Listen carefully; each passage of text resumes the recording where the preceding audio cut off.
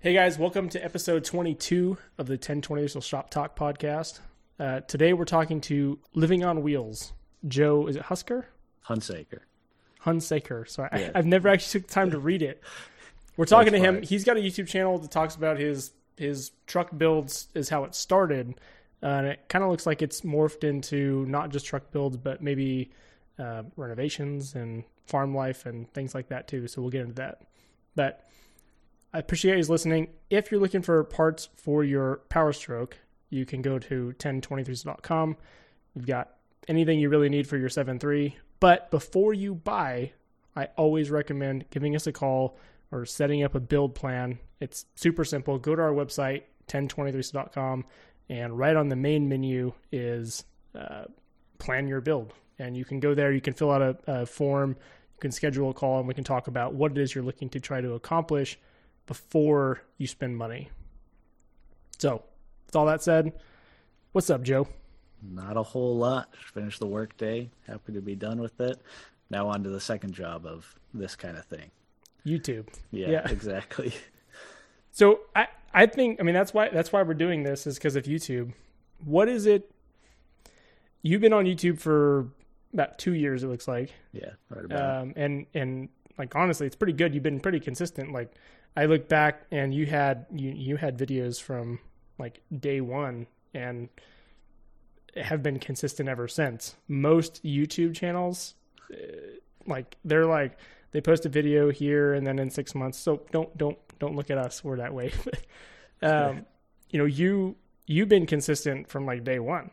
And like what drove you to decide to do Facebook or to do YouTube? Like, why did you start posting videos on YouTube consistently? So I guess kind of what pushed me into doing it was I enjoy watching diesel content and kind of consuming knowledge that way. Not only some of it's entertaining. I basically don't watch any TV. I kind of stick to the online stuff. And so I started watching all these different diesel channels and automotive channels and other types of channels. I constantly found myself thinking like, man, that'd be so cool to live their kind of life. They're doing this full time. They're just doing what they love. Yep.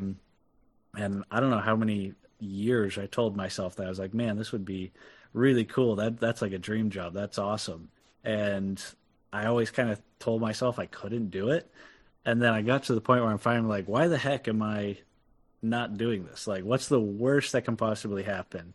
I look like an idiot on the internet for a little while, and it doesn't work out, and I keep going back to what I've been doing. And so I figured, what the heck? Might as well give it a try. If I can give it my best shot and have the chance at living my dream life and kind of doing my dream job, why not? There's almost no risk in failing when it comes to this thing. And that's kind of how it started. Worst case scenario, you delete your channel and then nobody knows. Exactly, pretty much. And especially because I already knew I was going to be kind of doing a lot of the stuff I'm already doing, all these different projects and cool things I'm doing. Granted, I probably wouldn't be doing it at the pace I'm doing it to make content, but I already knew I loved doing this stuff and I was going to be doing it anyways. So it's not that I was like making this much bigger investment to go into something that I'll never get back. I'm enjoying the stuff I'm doing. So the cost of failure was pretty low. And so I figured, what the heck, might as well go through and give it a shot. Yeah.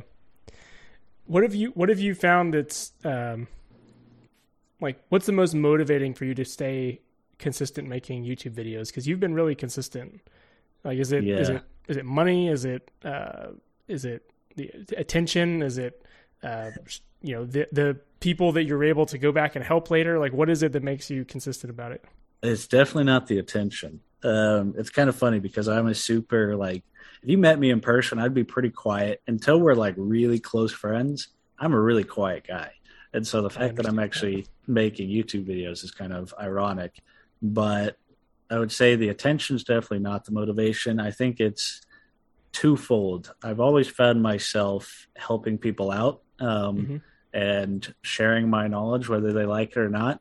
It's kind of one of those things that if you ask me if I wanted to be a teacher, there's not a chance I would ever say, yeah, I want to be a teacher. but you put somebody into a spot where they're passionate about something and they're going to share their knowledge. And that's kind of what I found with this kind of stuff is I love learning about this kind of thing. And I always have a tough time editing my videos because I'm just rambling on more and more about all this different stuff. And so it's being able to share that and help people out is really cool. Being able to work with people online and get the messages and exchange and help people with their builds is super cool. And then I can't deny that part of the motivation was, for those that don't know, you can make a profit off of YouTube and make a living off of YouTube. By no means am I anywhere close to that. Still work a full-time job to support it. But my part of my motivation was to build the channel to a point where even if it didn't become my full-time job, which as of right now, I don't expect it to, but I can use what I'm making off of it to help support my hobby. So I'm putting in the work. So I figured I might as well put in just a little bit extra work, or a lot of bit extra work in some case, and get some return and have it support what I enjoy. So I guess it's not much different than anybody else picking up like a side job on the weekends or doing some work for people on the weekends to buy their truck parts. I'm kind of doing the same thing. It's just in a different form. Yeah, I think that's cool. And I mean, what's kind of attracted me to you anyway, I'll be honest, other than a few things here and there, and then this week kind of going back, because I knew we were going to talk, I went back and watched a bunch of your videos and hopefully not too early. They're pretty bad. that's part of it. I get it.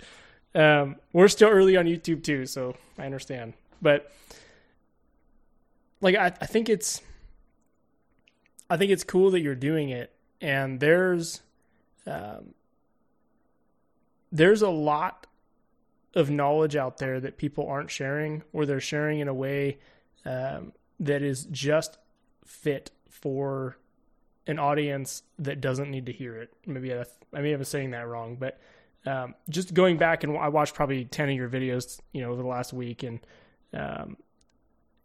there's so much stuff in there where I can see in what you're saying that you have, like you said, a passion to just help people like understand things that needs to be understood.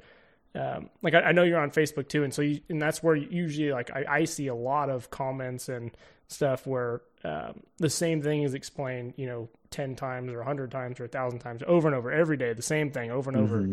And a lot of what you cover in your progress of your truck builds is answering the questions that people have. And so like looking at, what it takes for a business, in the case of YouTube for you, it is, you're looking to make it is a business, and you're looking to make it hopefully a full-time business at some point. I hope that works out. But you share a lot of information that's useful, and I think that's invaluable. And that's really what we're doing here, right? This is the point of this podcast and everything. I'm just like you. I don't like if it was my choice, I wouldn't ever talk to people and I wouldn't interact with humans in any capacity. But at a certain point, you just have to be comfortable with like I know something, or I can learn something. I'm willing to put the work in to help, and I want to share that information to help people. And so I think it's cool that you're doing that. I appreciate it. It's been pretty cool to have the interaction with some of the subscribers, especially some that have been with the channel for quite a while, that watching their truck progress build. I get emails and stuff and pictures of people building their trucks, and some of them are doing way beyond what I'm doing, and I'm kind of helping them along with the basics. But it's pretty awesome to kind of have that relationship and see how it is all growing together, which is pretty cool. And it's working well, because you had said a year ago, it would have been right about a year ago, I don't know what the date was, that you had 10,000 subscribers after 1 year. And then you're at almost 15,000 as of today at 2 years. So I would say it's going pretty good. Yeah, it's YouTube is a really hard thing you can't compare yourself to others. I'll put it that way, because the vast majority of the channels that you're watching and popping up online are the channels that have really hit it big, and they're moving along quickly. And so you see some channels that they're at 100,000 subscribers in the first year. You see some channels that are at 500,000 or 1 million in the first year.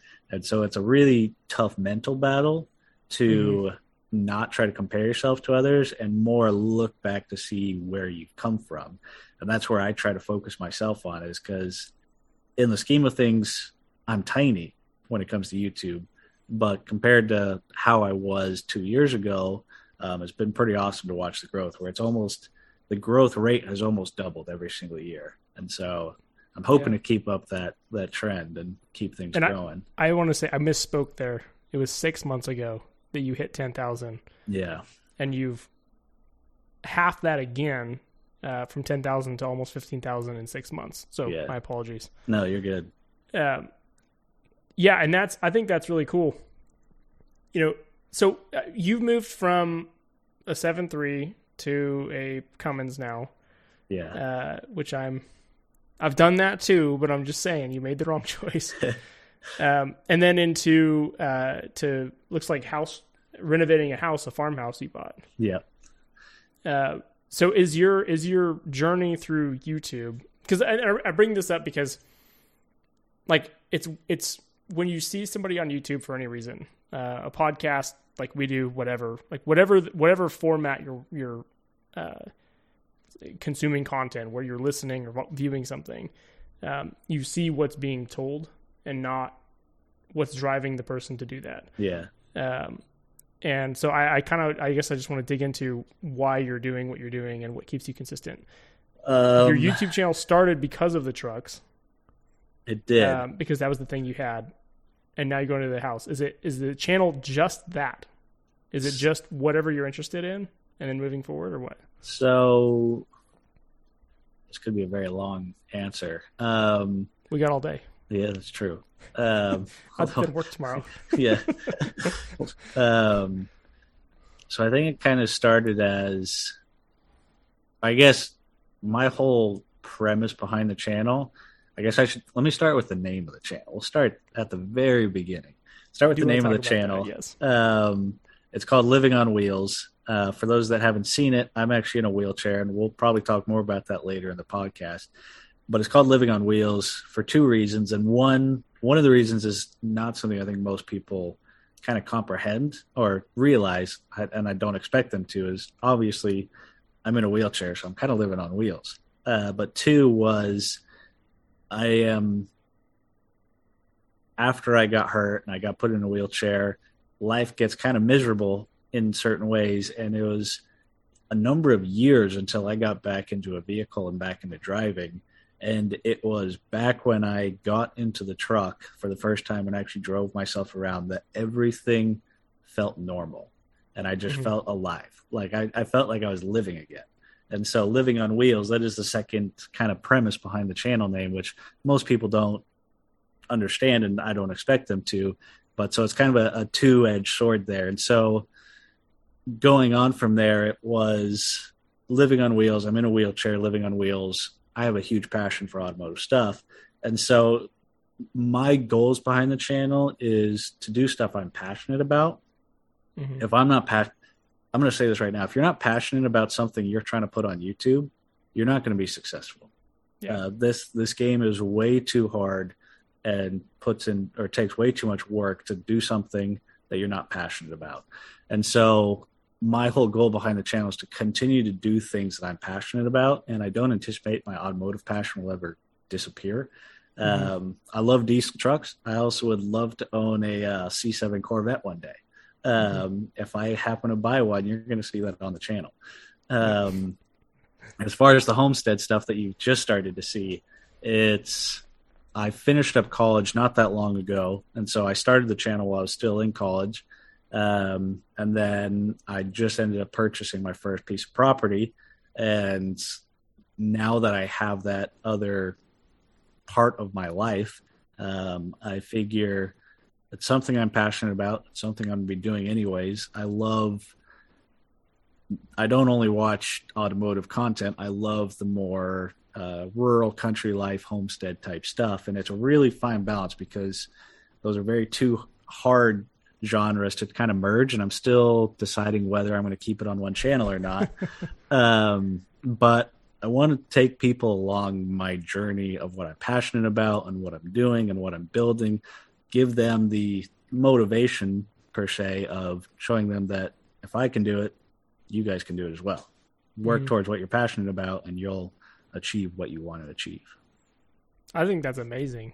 I mean, Man, I complain about life a lot. I hurt my foot last week, and it's all wrapped up, and I'm like, I'm hobbling around. I'm look like an idiot. I'm just like, man, this is terrible. I can't go running in the morning. I can't whatever. And then turn on your channel, and you're like building trucks and fixing up a house in a wheelchair. I'm like, I gotta really stop complaining. You're doing pretty good, so I appreciate that. Well, I appreciate it as well. My goal is not to make people feel bad about it. Everybody's got problems, and for some people, their problems are way worse than mine in some areas, and I got physical problems that are worse than others. But I think just motivation to follow your passions in general is a thing that I can help push people to do. Yeah. So if you're willing to talk about it, what happened? I mean, it sounds like, yeah, I guess I had the assumption, because I didn't see it mentioned a lot in your videos, like really anything about how you got there, why you're in a wheelchair, whatever. It's just like, it's just the status of who you are. Yeah. What happened that landed you in a wheelchair? So my senior year of high school, I guess growing up, I was a pretty avid athlete. Once I got into high school, I kind of really put my foot on the gas, and that was my passion at the time. I mean, I would practice before school, work out during school, practice after school, and that was my life every single day for all of high school. And my senior year of high school, I was in a wrestling match, and I ended up getting put in a bad position, and I broke my neck, and it was immediately like my entire body just shut off at that point. I knew exactly what had happened. I mean, if you've ever broken a large bone in your body, you kind of know the sound of it. And so you can kind of imagine what that's like in your neck. So, I mean, broke my neck, felt my whole body shut off. And that's kind of the story of how it all started. I've been pretty lucky over the course of recovery. I've had some people comment on this in the channel. It's like, he's in a wheelchair. How the heck does he stand up and do all these things? Or I see him standing up, but he's in a wheelchair. What the heck? And I would imagine a very small few of them think I'm like trying to fake it for pity or something or whatnot. It's too much work to fake that kind of thing. It's the internet. Yeah. Yeah. People say anything. But. That is the internet. So I've been extremely blessed in my recovery, and I've had some opportunities to work with some rehab centers that have given me the opportunity that I was able to regain a lot of function back that I was never supposed to be able to have. Like I said, I broke my neck, and kind of a misconception that if you break your neck, you're paralyzed from your neck down. If you do it high enough, that's true, but then there's some other issues. Where I broke my neck, I basically had partial use of my arms, no use of my hands, and everything from about my chest down was paralyzed. And so over the course of the first year or so, first year or two after I got hurt, slowly started getting some things back, going through some really intense therapy. I actually broke my neck 8 months later. I'd already been accepted into college, and I was like, I'm going to do this thing. So I went to college, did a term, and then I got a call, and they're saying, hey, we got an opportunity for you to come do this special study. You'd be, I think I was the 21st in the nation to ever do it. And they said, would you be willing to do it? I'm like, yes, but give me 2 weeks to finish my finals, and then I'll drive back down there. And so I went down there, and like I said, been very, very blessed. I went in having basically no real function from my chest down. To half a year later, I was able to stand up with help, with crutches and people helping me up and stuff. And over time, as I've just lived life, people always ask me if I continue to do therapy to try to recover. And to be honest, I'm too busy working on stuff to try to do therapy every single day. So I kind of treat life as therapy. Working on my truck is therapy. Making myself stand and lean over my engine bay for hours on end is therapy. And so over time, I've slowly gotten enough recovery that I've been able to get back and do more and more stuff. And I've been pretty lucky in that realm of things. Well, and there's got to be, I would imagine anyway, like with your life changing like that in a way that you wouldn't have ever thought, there's got to be times where even though obviously you have a incredibly good attitude about it, like it's like if you don't have something you're trying to accomplish, it could be pretty depressing. Yeah. And I imagine that probably drives a lot of your motivation to keep working on YouTube. And for sure, I would say the first year after I got hurt, it was miserable. Absolutely. I didn't have enough function to hardly do anything on my own. I couldn't even get dressed on my own at that point. So you can think what your level of life would be and motivation to try to do stuff would be. And it kind of, one thing that kind of helped me was because I broke my neck when I was 17. I wasn't like working for a job where I got hurt where they're paying me to live from then on out. I wasn't old enough that I'd been paying taxes for many years and I got the government to take care of me after I got hurt. I got hurt at 17. I signed a waiver when I started wrestling saying I wasn't going to sue anybody when it happened. So I didn't really have much of a choice. Life kind of, I take it as a blessing at this point that I either was going to be miserable and drag people down with me because I would have dragged people down with me, my family for the most part, and made them take care of me for the rest of my life, or I could figure my shit out and make something happen. And the athlete in me and the competitiveness of me and the drive I had, I still wanted to achieve things and I still wanted to do things with my life. And so that's kind of what helped motivate me. Was I wasn't ready to just roll or throw in the towel and call it quits. That's awesome. Yeah. That's motivating for those of us that don't have a disability other than our mental mindset, because that takes a lot of mental power to get through that. Well, if it makes anybody feel better, people are always like, well, you could like work out more in the evenings and it might help you out and you get stronger. Like, well, you could also work out too. So I could work out as much as you guys, and I choose not to most of the time. And so you can't sit back at 350 pounds and tell me I need to work out more, man. Come on. Yeah. And so I'm getting chunky too if I don't work out. So it's kind of, I'm living the same struggles. It's just a little bit different. So before we talk about your truck, what the first truck, I should say, the 7.3 you started the channel on. Yeah. What do you do for work? You don't tell me where you work, just what do you do? Yeah. So I work for a Fortune 500 company on the supply chain side of things, of kind of just tracking inventory stuff all around the world. It's a desk job. Of a job. Yeah. It's a nightmare job. Getting put in a wheelchair, going and doing some blue collar job isn't as much of an option anymore. Some people do it, and I totally give them credit for doing that. But for the most part, it's pretty hard to be a roofer in a wheelchair. Yeah. Yeah. Or I was really close to going to heavy diesel school or being a heavy diesel mechanic after high school, and life changed. And so it was a good thing I applied for college anyways. But right now I work for a big tech company basically, and I help track inventory all over the world. So I'm looking at spreadsheets and numbers all day, every day. Buddy, in so many ways, you're a better man than me. Ways I didn't even know. Yeah. Well, maybe now you guys realize why doing this kind of miserable stuff is therapy for me. So I get out from behind the desk and I get to actually do something where I see the fruits of my labor. Yeah.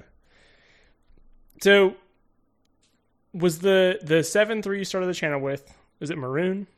Yeah. Is it the right color? Was it Ford calls it with colors? Dark Toreador red. We'll call it maroon. All right, maroon works. Yeah. So was the maroon 7.3, was that your first diesel? No. So that you started playing with? It was not. So before that, I actually had a gold.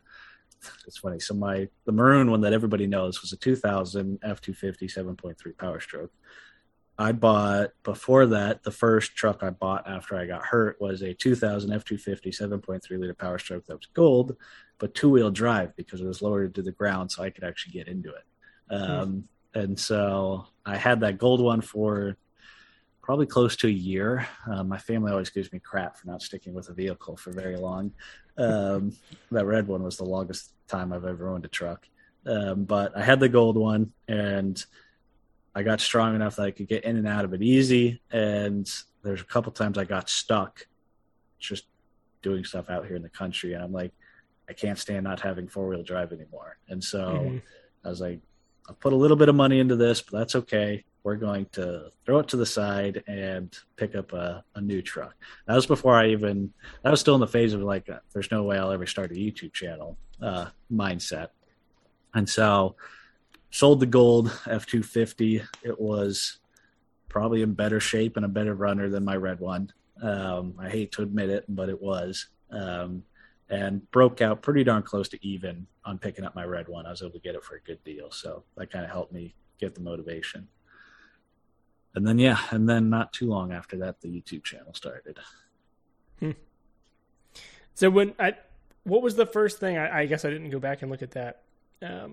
You had bought tuning. I know you bought tuning from us back like mid 2020, probably. Mm-hmm. Was that at the time you first upgraded injectors from stock on it? Yes. So, well, no. So actually, yes, it was. So on the red F250, on the gold F250, I tried a TS chip with generic tunes from Hydra. That's where everybody starts. Yeah. That's just how it starts. I think it was the TS Phoenix or something. It was Hydra's first TS chip that they had that it was actually pretty hard to find. And for some reason, I was still young in my knowledge, and I decided to buy that. And it was a good chip, but it was canned tunes, and I don't know if it's caned or canned, but canned tunes, and it was all right. But when I upgraded to my new truck, I knew I wanted to go with the Hydra at that point, and I think I started with generic tunes from Hydra. So the gold truck, I started with the TS chip, and then when I bought the red truck, at that point, I had learned enough and done enough reading online that I realized Hydra was by far the better option. Mm-hmm. And so I bought the Hydra, and I had the stock tuning on it from PHP. And for the most part, I was pretty darn happy with it. For a stock truck and everything, it's a large improvement over what it was. Mm-hmm. And that was before, I think even that was before I started the YouTube channel. I don't even remember what my first mod was on the channel. I'd have to check, but it wasn't too long after that. I already had my Edge CTS monitor in my gold truck, and I stole that and brought it into my new one. And so I think when I started the YouTube channel was right after I did the gigantic fuel system modifications that kind of changed everything away from stock and went to a full built fuel system, which is, I think those were right near the beginning of my YouTube channel, was doing that fuel system. Mm-hmm. From that, for those that don't know, that was the fuel system from CNC Fab, the 4-line feed kit. And that was the first time I really dug deep into starting to change things on the truck. So I have to ask, are you doing all of this work? No. So you guys have probably seen some people here and there in the channel. Thankfully, I have some family members that are willing to suffer through me dragging them into some of these projects. I'm probably my biggest limitation right now is one, getting all the way up on top of the engine to do stuff like way back by the turbo. That's really hard to do, and doing stuff underneath the truck. Because getting down and up off the ground is a real royal pain in the ass. Yeah. So on the new property, I keep saying this, I'm planning on building a shop with a 2-post lift, and I can't tell you how excited I am, because that opens up a whole another realm of stuff that I can do myself, and I don't have to ask people for help, because I don't like asking people to do things for me, especially jobs that like these that aren't exactly the most fun for the most part. Yeah. So I do have some help with people helping out, but I do try to do just about everything I possibly can myself, which usually ends up taking 2 to 4 times longer, but I'd rather do it myself than ask somebody for help, for better or worse. From the chip, you went to, I know you did injectors, you did tuning. Did that truck have a stock transmission in it? It did, and it still does. So the truck had, I think, 106,000 miles on it when I bought it, so relatively low. For the engine, very low. For the transmission, I would say midlife if it's taken care of. And so I never put a built transmission in it. One of the reasons I put injectors in when I did before doing the built transmission was I think the previous owner of the truck didn't quite stay up to date on all his filters and fluid changes and everything. So I was getting some really bad injector knock from my stock injectors in that truck. And knowing what I know now, I probably could have run them for quite a while longer. But I was like, all right, I brought it in. They scanned it. I got the number 2 and number 8 failed contribution test, which I'm sure you're very familiar with. Most trucks get those. Yeah. And so I'm like, all right, well, I need to buy injectors. And I really wanted to build the truck up to like 500-ish horsepower. But I'm like, I can't put injectors and a new transmission in right now. And I can't go up to 500 horsepower and do the put it all together at once. And so I was doing the injectors before I was planning to. And so I said, you know what? I'm just going to try to build this to be as reliable as I possibly can and keep it fairly mild. It was my daily driver. All these projects I'm working on are currently my daily driver, which sucks. But that was kind of how it was. And so ended up replacing the injectors with the 160 cc 0% nozzles, AC code injectors. And it was kind of going through that process that I really learned a ton about the whole injection and fuel system part of these trucks. And that's kind of how all my learning goes on these trucks. Is people always ask how I know all this random crap about these things and all this stuff.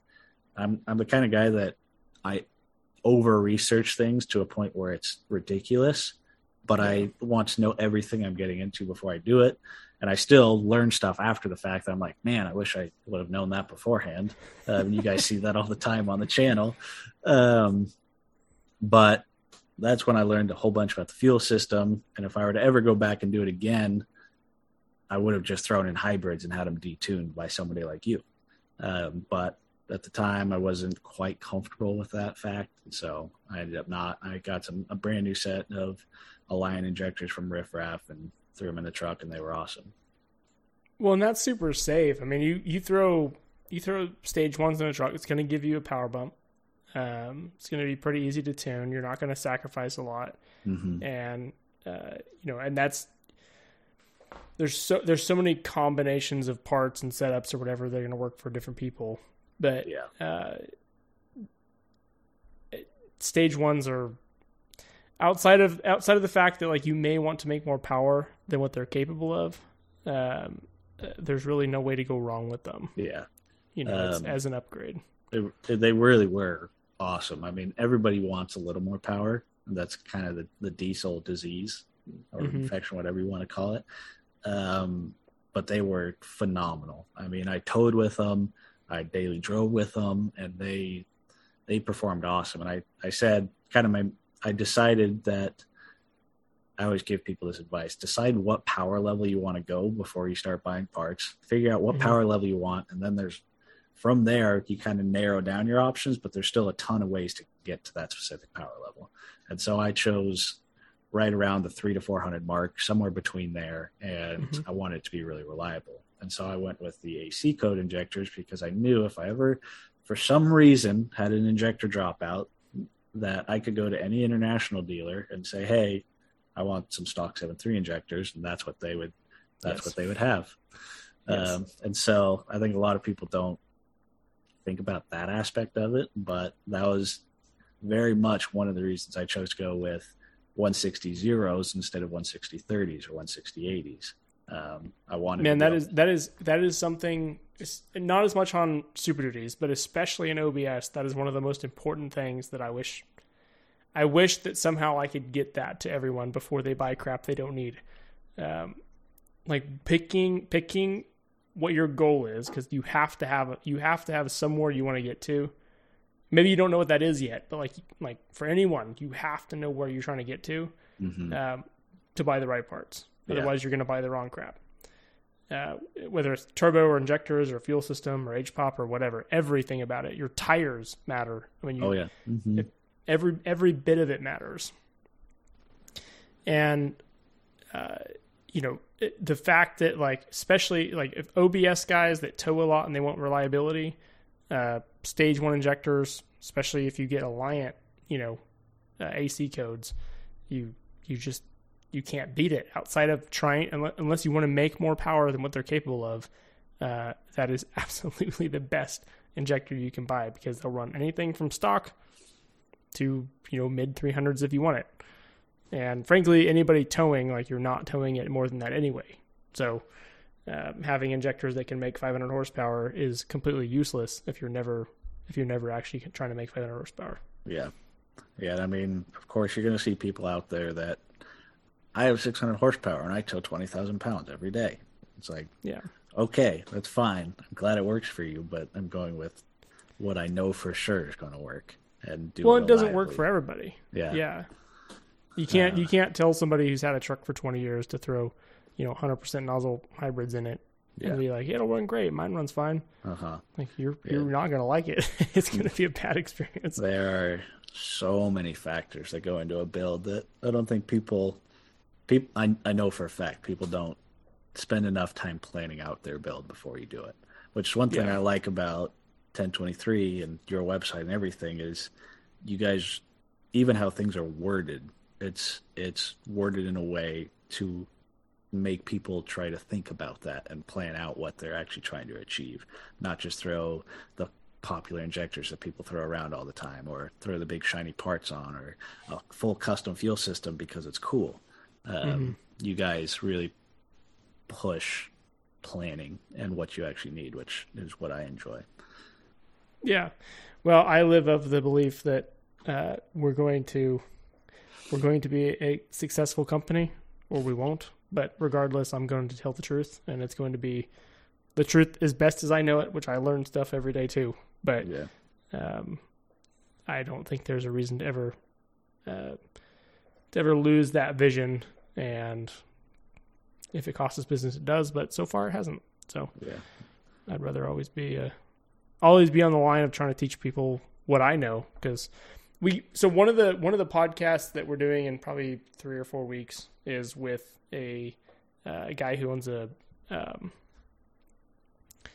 it's a heavy duty maintenance shop. Okay.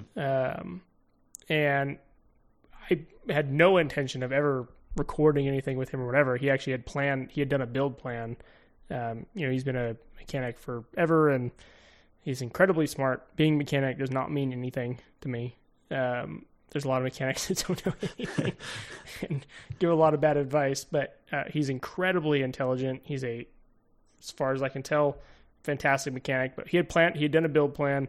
We figured out what to do with this truck, and like I appreciate seeing people who do know a lot and could just try to make a decision on their own, be willing to just ask a question to somebody. Because somebody like that, I'm not a mechanic. Like that's a misconception too that people have about me. Or we're 1023 diesel. It's not dusty diesel. Like I don't do all of this. We have mechanics that are great, and I have a very small window of things that I understand and I'm good at. And if teaching people how to buy the right parts is that, then I'm all in on it. As much as I don't like talking to people, it's important that people be able to make good choices. So that's why we do this. Well, you notice when I got custom tuning from you, I even had revisions done once, and I didn't call you because I didn't want to talk to people. That's fair. Yeah. No offense to you. Anybody that's listening to this, it's much easier just to call them. Don't do it. It's the right choice. Yes, it is. We always appreciate not getting phone calls too. So yeah. But me. Yeah. But yeah, none of the social butterfly over here. So we're on the same page there. Yeah. So you did injectors, you did turbo, you had a video about, you did a KC stage 1? Yeah, I did a KC stage 1. The 0.84 housing. Yep. With your ACs. Did you ever change the AC codes, or is that what you had as the first upgrade? Okay. Yeah, so I did the injectors and I ran it like that for, I don't know, probably 6 months to a year or so. And I already knew that I wanted to do a turbo at some point down the road.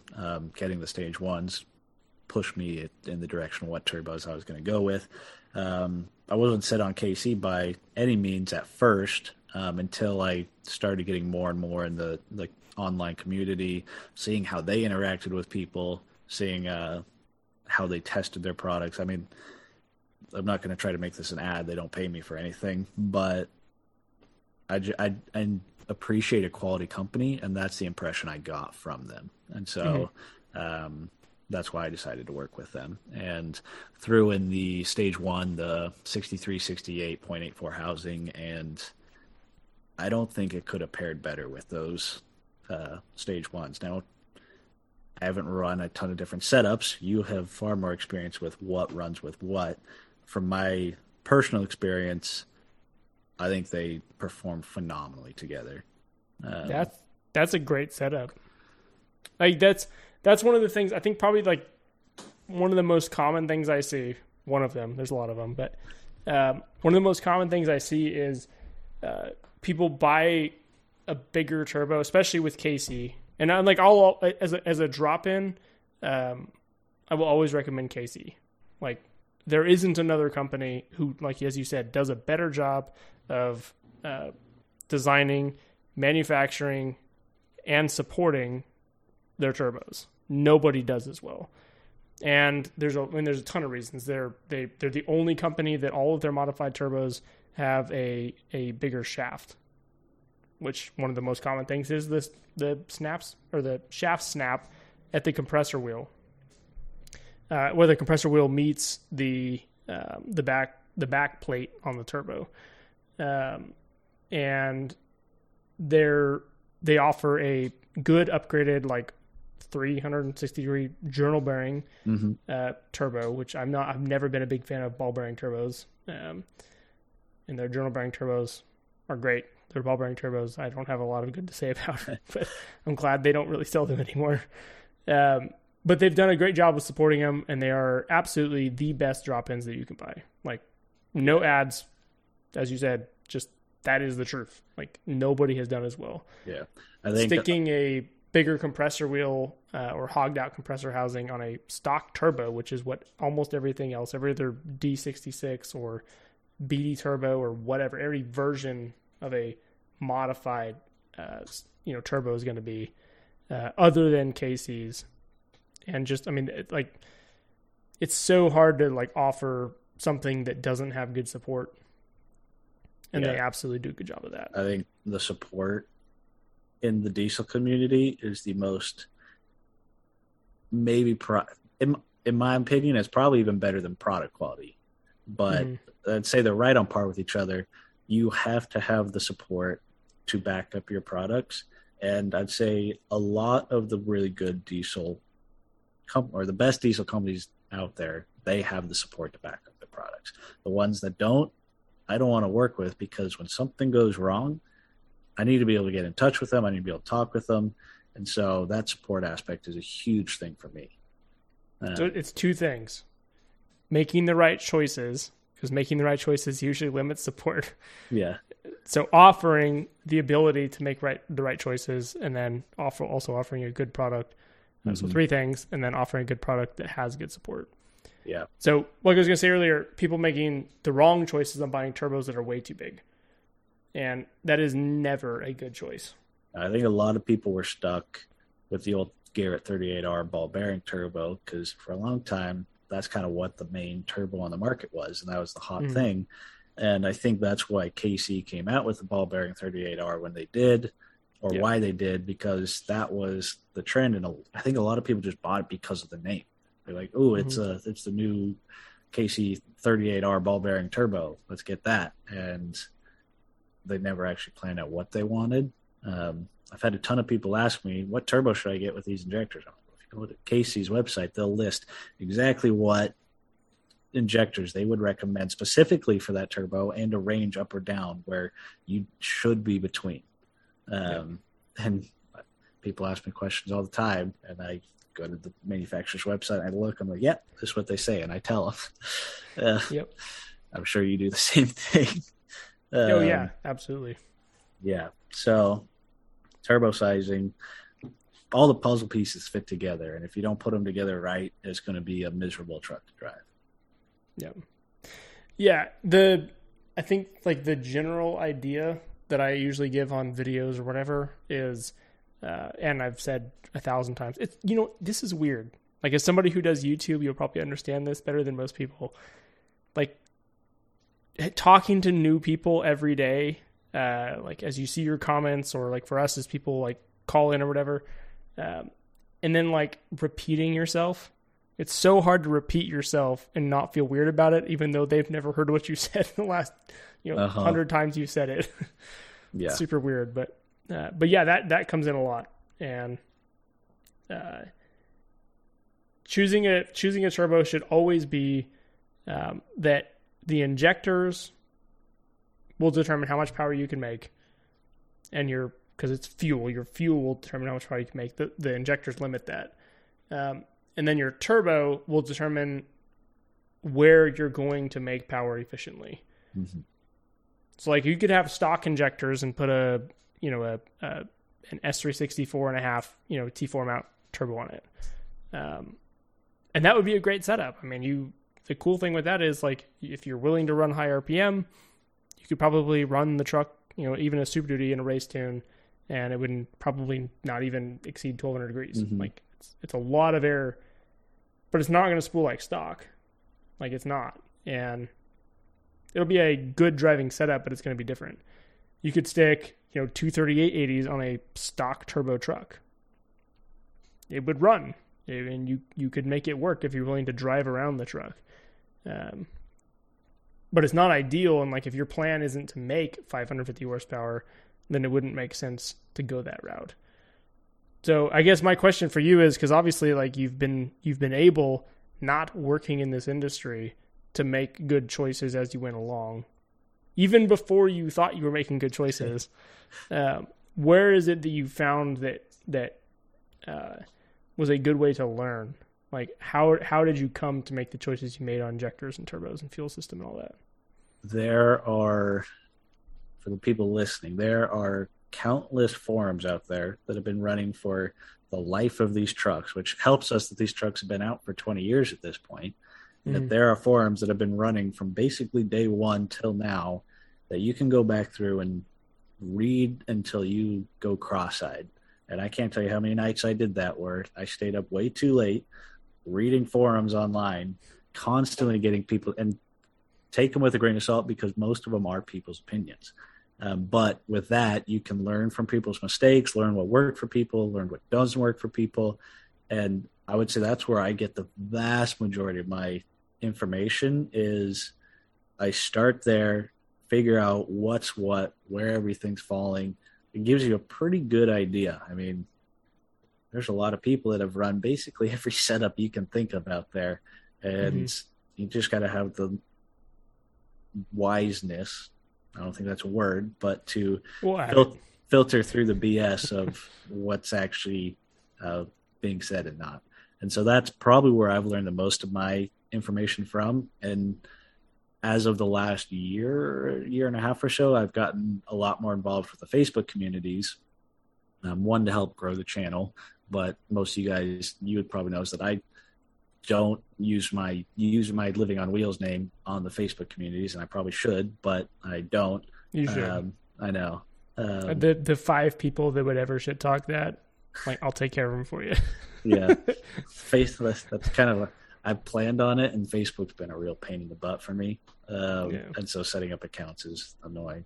But besides the fact, I've gotten a lot more involved with those communities now, and there's still stuff I'm learning all the time. And so I can't tell you how often I see a post that somebody's asking a question and I don't know the specific answer to, or how exactly I'd answer it, or maybe I just want to see what other people would say. And so I'll just go up to the right corner, click turn on notifications. I won't comment on it or anything. I will just turn on the notifications for that post because I want to see what people are saying about it. And so that, I think that's helped me a lot on I just want to learn. And so being willing to take the time, put in the effort, and have the patience to just absorb knowledge from people, because there are people that are far more experienced in this than I am. And so turn on the notifications and see what people say and filter through the BS. That's hard to do though. Like, I mean, as somebody who like I don't understand a lot about many things, but when it comes to building, 7.3s or diesels, like, I certainly have learned a lot, and it's very hard to look at Facebook groups where people comment stuff, where it's like what you're saying, it's not wrong, but you're not answering it correctly. Like the person who's asking is coming from a perspective where they don't know anything about what they're asking, or whatever it may be. But like the answers that come in are not like, they're not like set right relative to how the question was asked. And so that becomes kind of hard to, like, Facebook is a hard place to learn from. Same thing with forums. I would say almost more so with forums, because you're looking at, like, from like a mechanical standpoint, like if you're looking at what does a code mean or whatever, like there's a lot of stuff it doesn't matter when you read it. But there's a lot on forums where you're looking at stuff that's 10 or 15 years old. And like, it may not, like if you're looking at like performance parts now, like that may not be the place to learn a lot from. It's not practical. Yeah. Like the stuff that was there may not be, in existence anymore, and there may be better stuff, but yeah, Facebook kind of is hard. So how do you figure out like what's like maybe true and isn't? Is it just a matter of like you've learned over time like how to pull the right information, like figure out who knows what they're talking about? Or I totally agree with you, because there is so much bad information out there. I think a lot of it has been, or a chunk of it has been, I've done all this research and then I've been applying it myself. Granted, only on one truck, so I can't. A lot of people ask me about a ton of different setups. I'm like, from what I know, this is what I can recommend, but I only have my own experience, and so it's tough. I mean, like I was saying, on KC's website, they have a lot of their dyno sheets listed on their website. They have a lot on all their product pages. They have their recommendations on it. And so just going off of just what the manufacturers recommend with different setups helps. When I was going through trying to decide what to do with my fuel system, I went through, I can't tell you how many times I cycled through all the different manufacturers' websites, because there's tons of people that build fuel systems. Got a lot of tabs open. Yeah. And it was over the course of weeks at this point, probably, of just constantly going back and forth. I'm like, all right, so how do they set this up? How does this person set it up? What's the benefit, I think, of there? Is a regulated return system any better than not? And I will say 100%, I've gone through trial and error, and I've made decisions that was like, all right, well, I probably could have done this better. This is probably a better option. And so I've made plenty of mistakes, but filtering through the BS online is trying to gather information from as many sources as you can. And eventually I think you'll start to see a pattern of where people are falling as what's the best. Yeah.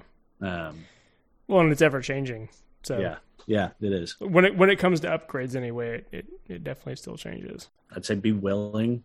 A lot of people, I get the impression from a lot of the comments I get and people direct messaging me, they'll message me before they even go and try to look online to see what things say. Because I can go on and I can find the exact answer to their question in about 5 minutes.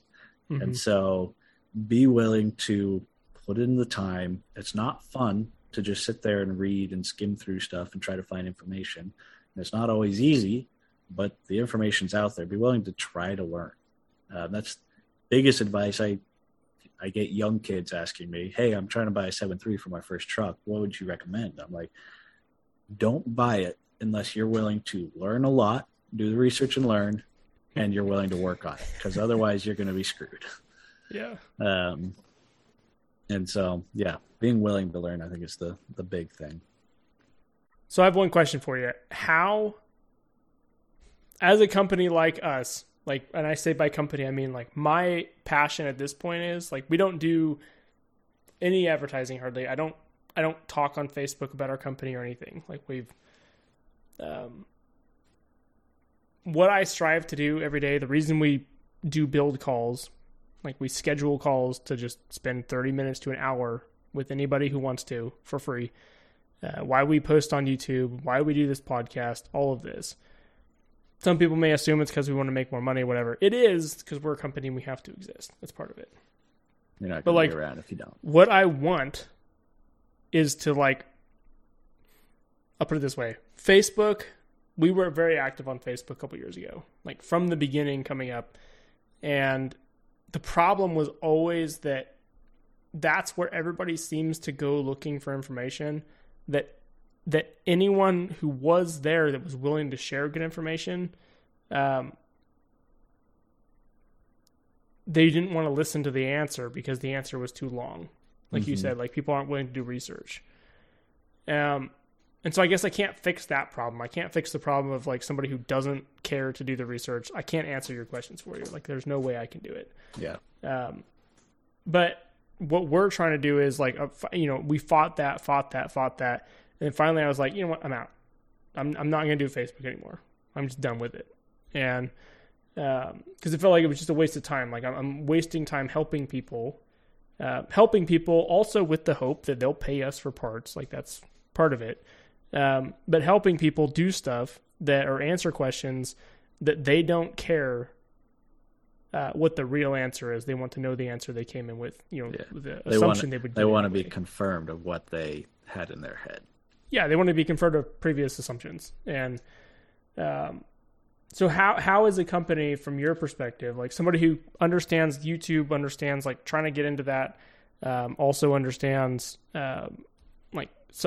somebody who's looking to build trucks, like who's been in that side, what can we do video wise? What's a format that you can see that's useful? We've done these like the build the build videos and stuff, like trying to decide what to buy at power levels and everything. Yeah.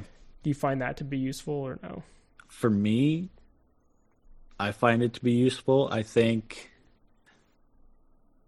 it's hard to sit down and watch a 45-minute video of somebody walking through all the details of it. And I've seen it on my channel where I post an injector video of all the basic things you need to know about injectors. And it was probably close to 40 minutes, and it's done well, but any video over 10 minutes, you can see it start to take a hit on people's attention span. I think for you guys, what I would love to see from you guys, I think, would be if you had like a camera in the shop. And I know this is a pain in the butt to do because I do it myself. Yeah. But if you can produce a good quality video showing people how to install a certain part, and it doesn't have to be the whole build. It could be like, this is the cam position sensor. Here's the kind of regular issues you run into it. If you're having these symptoms, take a look at this. Here's where it is. This is how you switch it out. And the fact that you guys have the knowledge behind it and you have the shop aspect of your business, I think even if it was just one of your personal trucks coming in on a weekend every now and then or something, and like, hey, we're gonna pull the injectors out of my truck. It doesn't even need it, but we're gonna show people how to do it. And if you're able to put it into a very clean, good quality video, and I say it that way because there's tons of videos on how to do it. Most of them are shot on a Razr cell phone, and even my videos aren't great because it's a tedious thing to do, especially yourself.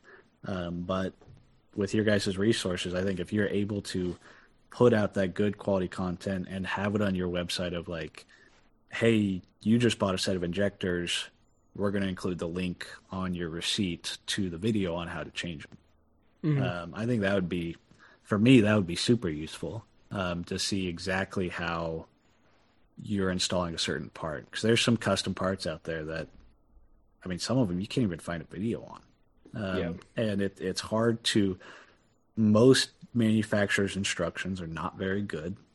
They don't have great pictures or anything, or it's just literally just all words. And you're flying by braille figuring it out.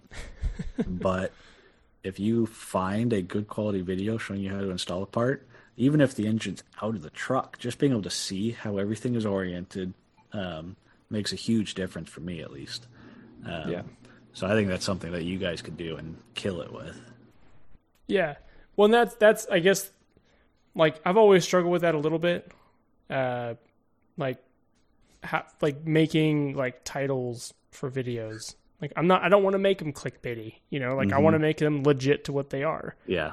You know, before, you know, GDPR stuff, we wouldn't automatically opt people into our email subscribe list and stuff like that. Like I'm just a normal dude, you know, I'm just a guy who also hates the things everybody else hates and likes the things everybody else likes. And, and it makes it kind of hard too, when you're like, well, I want to be very technical about this video. And it's like, well, then it's 45 minutes long. It's hard to like figure out, I mean, you've done it. You've done a lot of really good short videos. Just the few that I watched in the last week were pretty good. So I was curious about your opinion on that. But it is a very, very tough battle to give people the information that you think they need or that they actually do need, and keeping it clear and concise and short. Yeah. And it is it's like, this is a 1 week topic, not 5 minutes. Yeah. And so I can't remember what his name was. Unfortunately passed away a while ago. He was like Ron. He was a 7.3 mechanic, and he made a bunch of videos that were... Oh, Diesel Tech Ron? Diesel Tech Ron, yeah. I don't know what the name was either. No, but his videos were all very to the point, just showing you step by step what you were doing. But it was filmed 10 years ago, so the video quality is subpar. Doing still that... got a ton of mean, people that learn from him.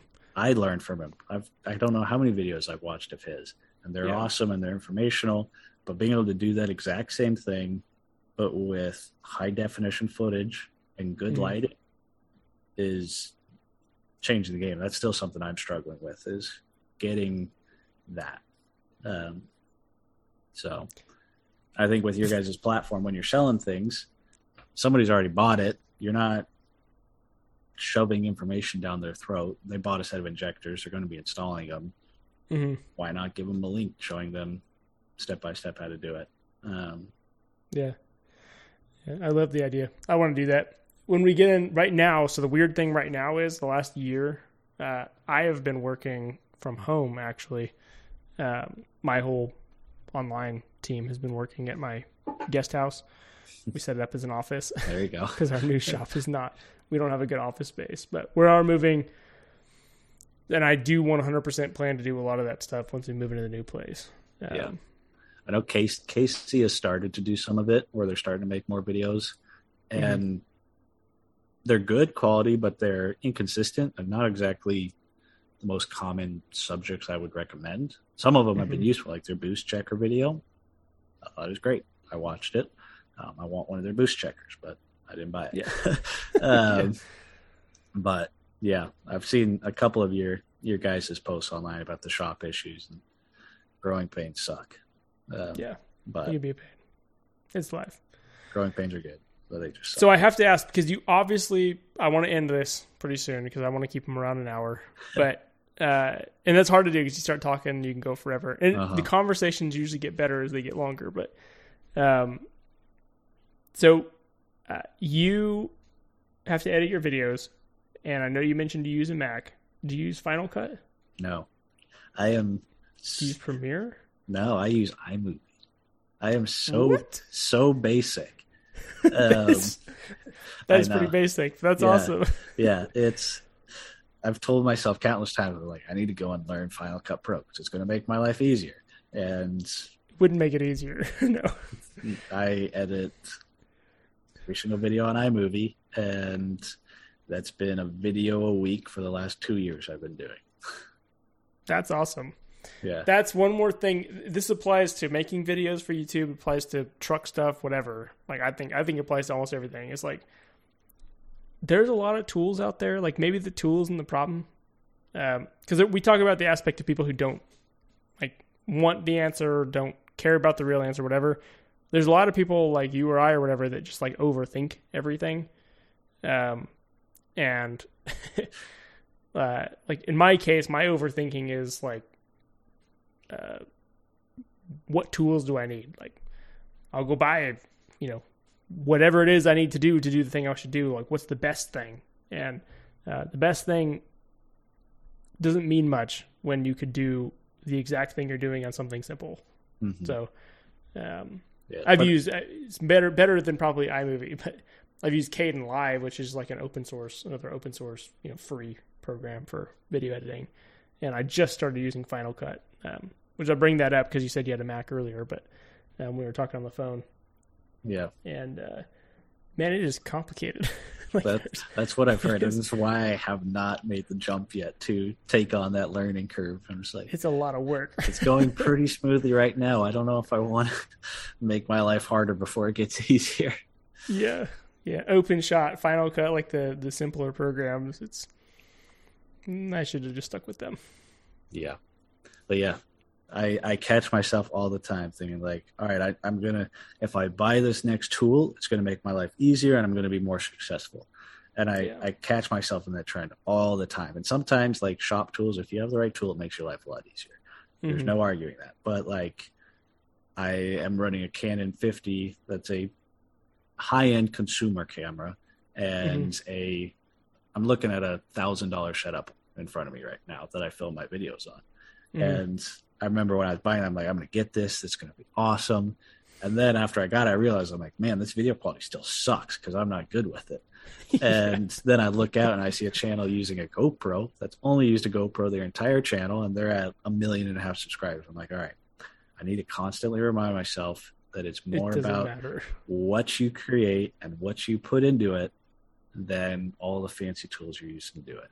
If you can put them all together, you can be a gigantic channel, but the tools are not the hard part. It's creating the good quality stuff that's the hard part. Yeah. What's the guy? Is it Seth? It's not Seth MacFarlane. He's an actor. Who's like the gas guy? He's always in. I don't remember his name. He's like a goofy, like super tall. Something MacFarlane. He's an auto guy. He's always at racetracks. He's doing car stuff. I can't remember his name right now. But anyway, a lot of you probably know who I'm talking about. But he's the dude. He's like 13 million subscribers on YouTube. I don't even know how many. 3 million, however many. Like a lot. His videos are crap.